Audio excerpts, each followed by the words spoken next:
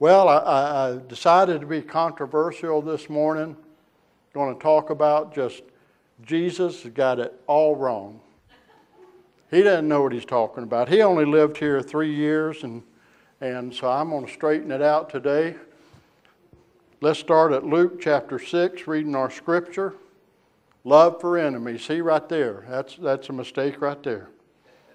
Verse 27, but I tell you who hear me, love your enemies, do good to those who hate you, bless those who curse you, pray for those who mistreat you. If someone strikes you on one cheek, turn to him the other also. If someone takes your cloak, do not stop him from taking your tunic. Give to everyone who asks you, and if anyone takes what belongs to you, do not demand it back. Do to others as you would have them do to you. If you love those who love you, what credit is that to you? Even sinners love those who love them. And if you do to those who are good to you, what credit is that to you? Even sinners do that. And if you lend to those from whom you expect payment, what credit is that to you? Even sinners lend to sinners, expecting to be repaid in full. But love your enemies, do good to them, and lend to them without expecting to get anything back. Then your reward will be great, and you will be sons of the Most High, because he is kind to the ungrateful and wicked. Be merciful, just as your Father is merciful. Now, I don't know about you. Thinking about maybe 2,000 years ago, things were different. Maybe it applied back then, this loving your enemies, doing good to those who hate you. You know, it gets down to this verse, do to others as you would have them do to you. And I've heard another analogy of that, says, do unto others before they do unto you. And that's the way it seems to get ahead in this world. You got to take care of number one. You got to watch out for self. You got to make sure that you're on top. You got to put others down. This stuff that Jesus is saying here just flies against everything this whole world teaches us. I've been around 67 years and tried to deal with people. And it just, you know, I just don't know if it works. Give to everyone who asks. I'd go broke if I gave to everybody that asked me for something. I don't know what Jesus must be talking about there. Loving those who love you. Even sinners love those. Well, yeah, I mean, I like people to like me, and I like to like them back. That makes sense. And lending money, well, sure, I expect repayment. That only makes sense.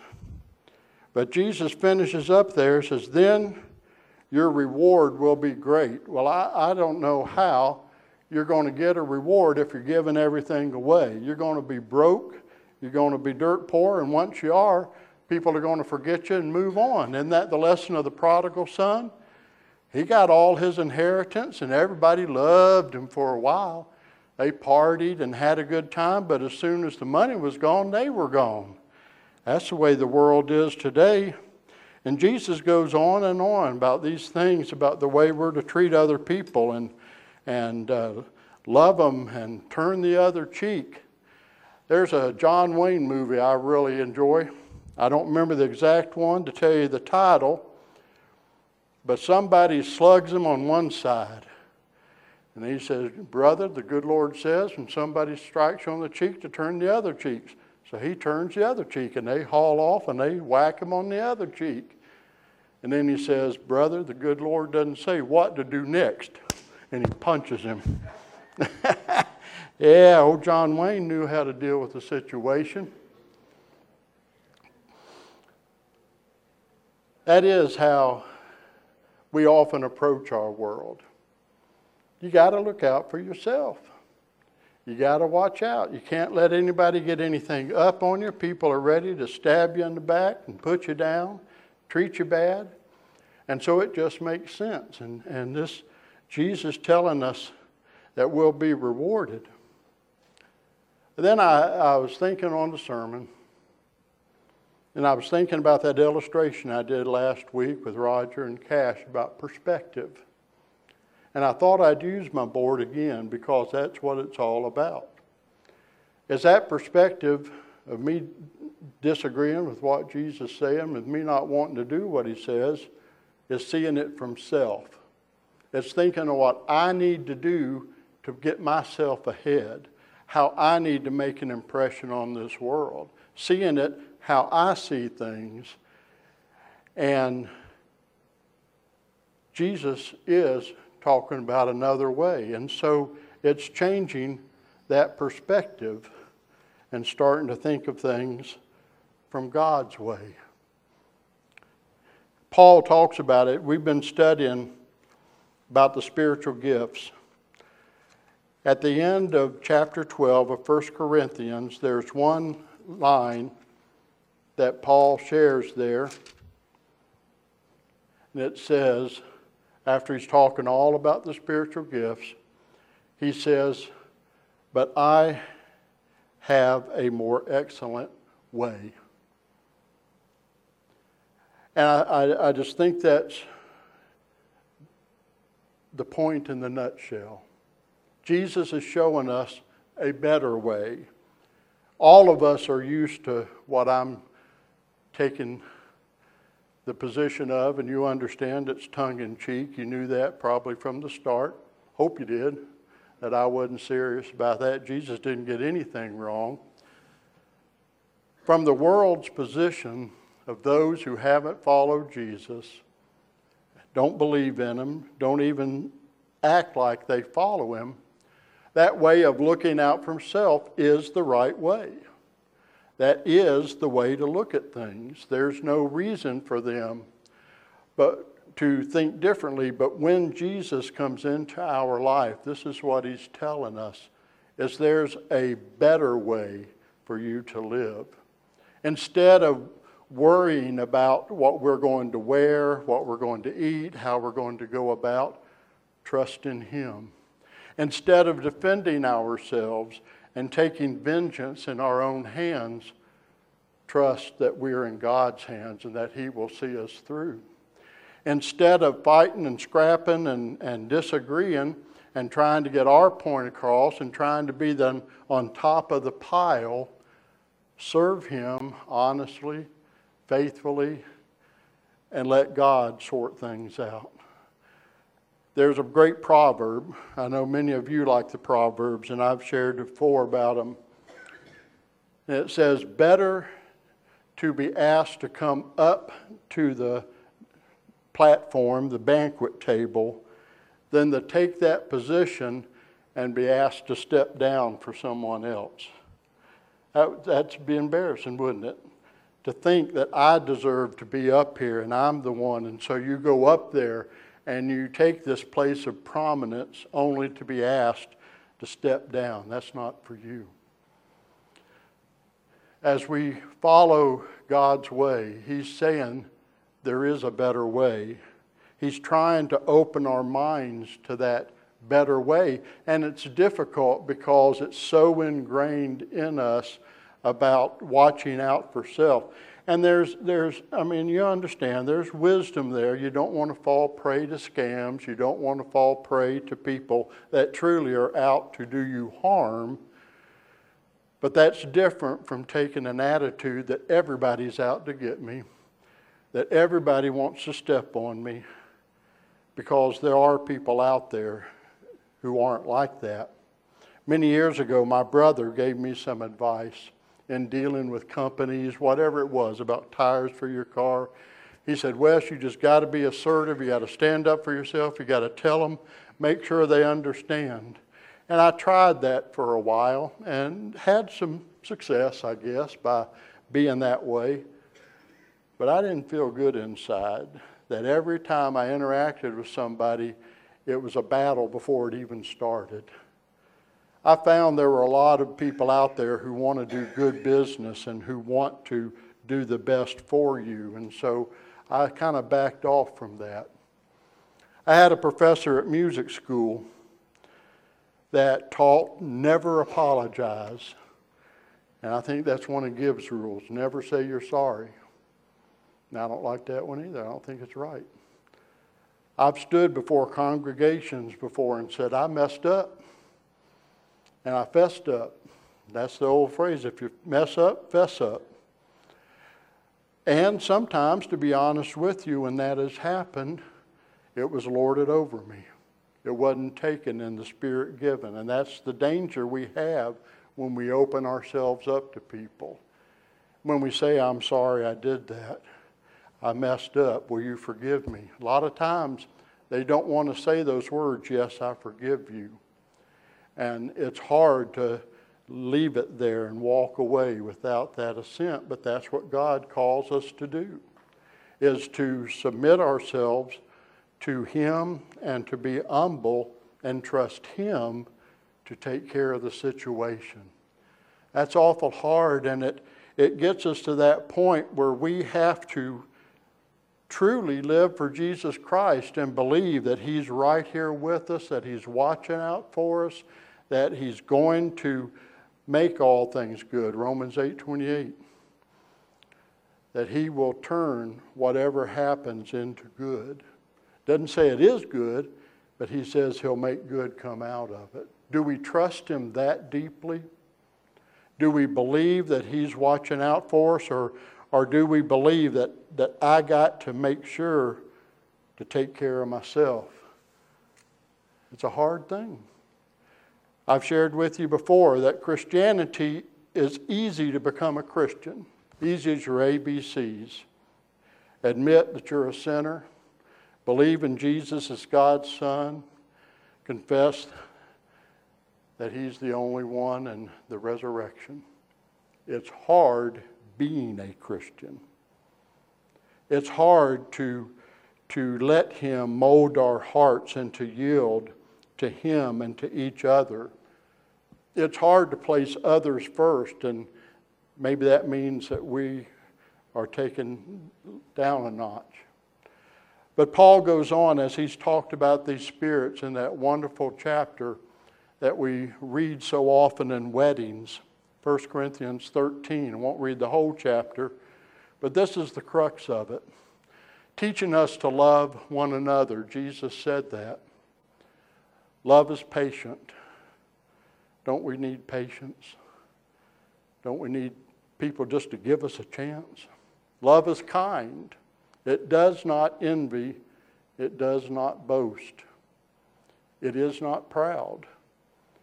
It does not dishonor others. It doesn't put other people down. It doesn't build or try to build ourselves up by making others less. It is not self-seeking. Love, like Jesus talks about, is seeking the best for others, even if that means taking less ourselves. Now he's getting into meddling. It is not easily angered. Things happen to us and we fly off.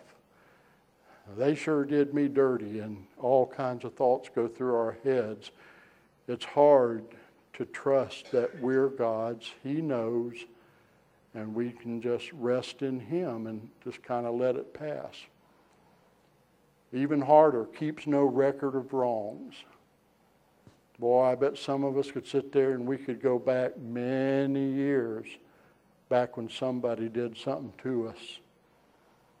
Paul's teaching us that if we practice love, we forget that, and that is the essence of forgiveness. Forgiveness is not just saying the words. When we don't forgive, we're holding on to a right that we suppose we have that was violated. But the situation is, when we become Christ, we yield those rights to Him. And we trust that whatever comes in our lives is coming filtered through Him. And it comes to build us up, to make us strong, or to show us how He will provide, how He will bring us through a bad situation.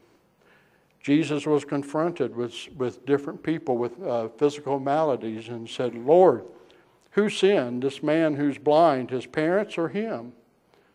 And Jesus said, neither one of them did. But this happened so that God could be glorified when Jesus healed him. So people had that attitude that if something bad befell, it must have been because they did something wrong. But as I talked about the rain, we have the scripture that the rain falls on the just and the unjust. Just because you're a Christian doesn't mean everything's rosy and problems don't come. Matter of fact, may get more problems, to be straight with you. One of the things that we can know if we will embrace the spirit world and embrace that verse that we fight against not flesh and blood, but against principalities, powers, demons, and dark angels. There is a spiritual enemy that comes against us, and many years ago had the benefit of sitting at First Baptist Atlanta, and they had Stephen Olford come in. I don't know if you know Stephen Olford. He's a great preacher. You think he's from Scotland or something, so he had that lilt that everybody liked listening to. Didn't care what he said, just liked listening to him. But he said some good things. And he brought up, back in that day, Flip Wilson. What was Flip Wilson's line? The devil made me do it. And he brought out that most of you, talking to us in the congregation, aren't doing anything, aren't doing enough that the devil's got to worry about you. That's a sad commentary. We're no threat to Satan in our walk with God. We're not proclaiming Jesus Christ. We're not leading others to Christ. We're not bringing up and exemplifying Christ in our life, so he ain't got to worry about us. But when we do, when we start acting as a body in unity and love, when we start making a difference in our community, when we start having a difference through our lives of bringing people to Christ, then he gets interested, then he comes against us. Just as that scripture says, that the devil is a ravenous lion seeking whom he may devour. But he doesn't waste his time on people not making a difference. So keeps no record of wrong. Love doesn't delight in evil, but rejoices with the truth. Check in your heart, where your heart is. Love always protects not just ourselves, or maybe not ourselves, but protects others. Always trusts, always hopes, always perseveres. So Paul encapsulates what Jesus is trying to get us to see in changing how we think, changing our mind. You know, I've shared with you before, I really have a big disagreement with those people that want to say that Jesus erased the law of the Old Testament. That's not what Jesus says. Jesus says, I did not come to abolish the law, but to fulfill it, and not a single word of the law shall pass until that last day. What Jesus did do is he carried that law further.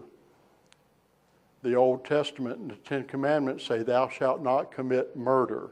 That's malicious, taking someone's life intentionally. Jesus says, but I tell you, if you have hate in your heart, you have committed murder. The Old Testament, New Testament, Ten Commandments say, thou shalt not commit adultery. That act of being intimate with somebody outside of wedlock, outside of your marriage. Jesus says, but I tell you, if you look upon another with lust in your heart, you have committed adultery. So see, Jesus isn't releasing us from those old commands. He's taking them deeper. He's making them harder, in essence, because he's saying, you might be able to sit here in pride and say, I've never done those acts. I've never murdered anybody. I've never committed adultery. I've never done those things. But then Jesus looks at the heart. Have you ever had hate to where you wanted to see somebody do harm? Have you ever desired someone that It wasn't yours. That's what lust is inordinate desire. And so he's teaching us this deeper, this better way. And as we've been studying these spiritual gifts, that's part of the reason for it is to go deeper and deeper with him. I've had several of those inventories turned in, and it's really interesting to look at them. I'm compiling them. If you have your inventory, please complete it and turn it in. If you haven't, there's some out in the vestibule. Please get one, turn it in so that we can gain an insight. I'll look at it and then give it back to you that's evaluated so you can see with some explanation of how to interpret it and apply it to your life. So as we think through the mind of man and through our selfish flesh, everything Jesus said is foolishness. But Jesus is looking at a better way to live, at a way that honors God, and a way that helps us to live at peace with those around us. And he shares that with us, and Paul does that. He says some other things. Jesus tells us about how he lives on another realm. For my thoughts are not your thoughts, neither are your ways my ways, declares the Lord. As the heavens are higher than the earth, so my ways are higher than your ways, and my thoughts than your thoughts. Isaiah 55. God lives on a different plane, a different level than we do in the baseness of our sin. And that salvation experience is that beginning to the path. It lets us into the room where things start happening, but that's not where we're supposed to stay. God is teaching us, drawing us, that there is this higher way, his way, that we are to move towards. One way is through that Holy Spirit that he endows us with. And that's why we've been studying that, because that Holy Spirit is there to give us wisdom. Yes, he's a comforter, but he's also an advocate. He's also a giver of wisdom, of knowledge. Jesus said he will tell you things from the Father. And he said, through him, you'll do greater things than I have done. Meaning, Jesus in his human was limited, and he could only be in one place at one time. But as the Holy Spirit comes and fills the church, we can impact even more. And so we're called to that higher way. We're called to a better way. But to get to that better way means letting go of the old ways, letting go of the working to keep self inflated, to protect ourselves through not letting anybody get the best of us, to not taking a chance at looking bad. Sometimes that's why we won't step out, is because we're afraid that we're going to fail, and you will. That's life. You move forward, you step out. Sometimes you're going to misstep, but you're not going to fall far. Dr. Stanley had another illustration that he would talk about as Jesus will bring us to a cliff, an issue in our life that he wants us to grow in. And he'll say, step out and trust me. And it's scary to us because when we look down, we see nothing but falling to our demise. And he said, what we don't know, but we can trust, is Jesus may be here ready to catch us, and may be here, and to where it lets us fall a little bit, lets us struggle. But all of it, he's always there to catch us.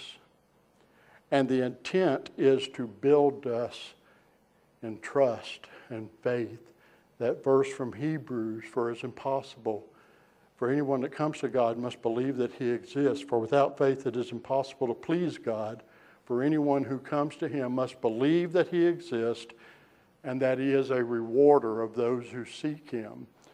Is that how you're walking with Christ? Are you willing to step out when he says step out?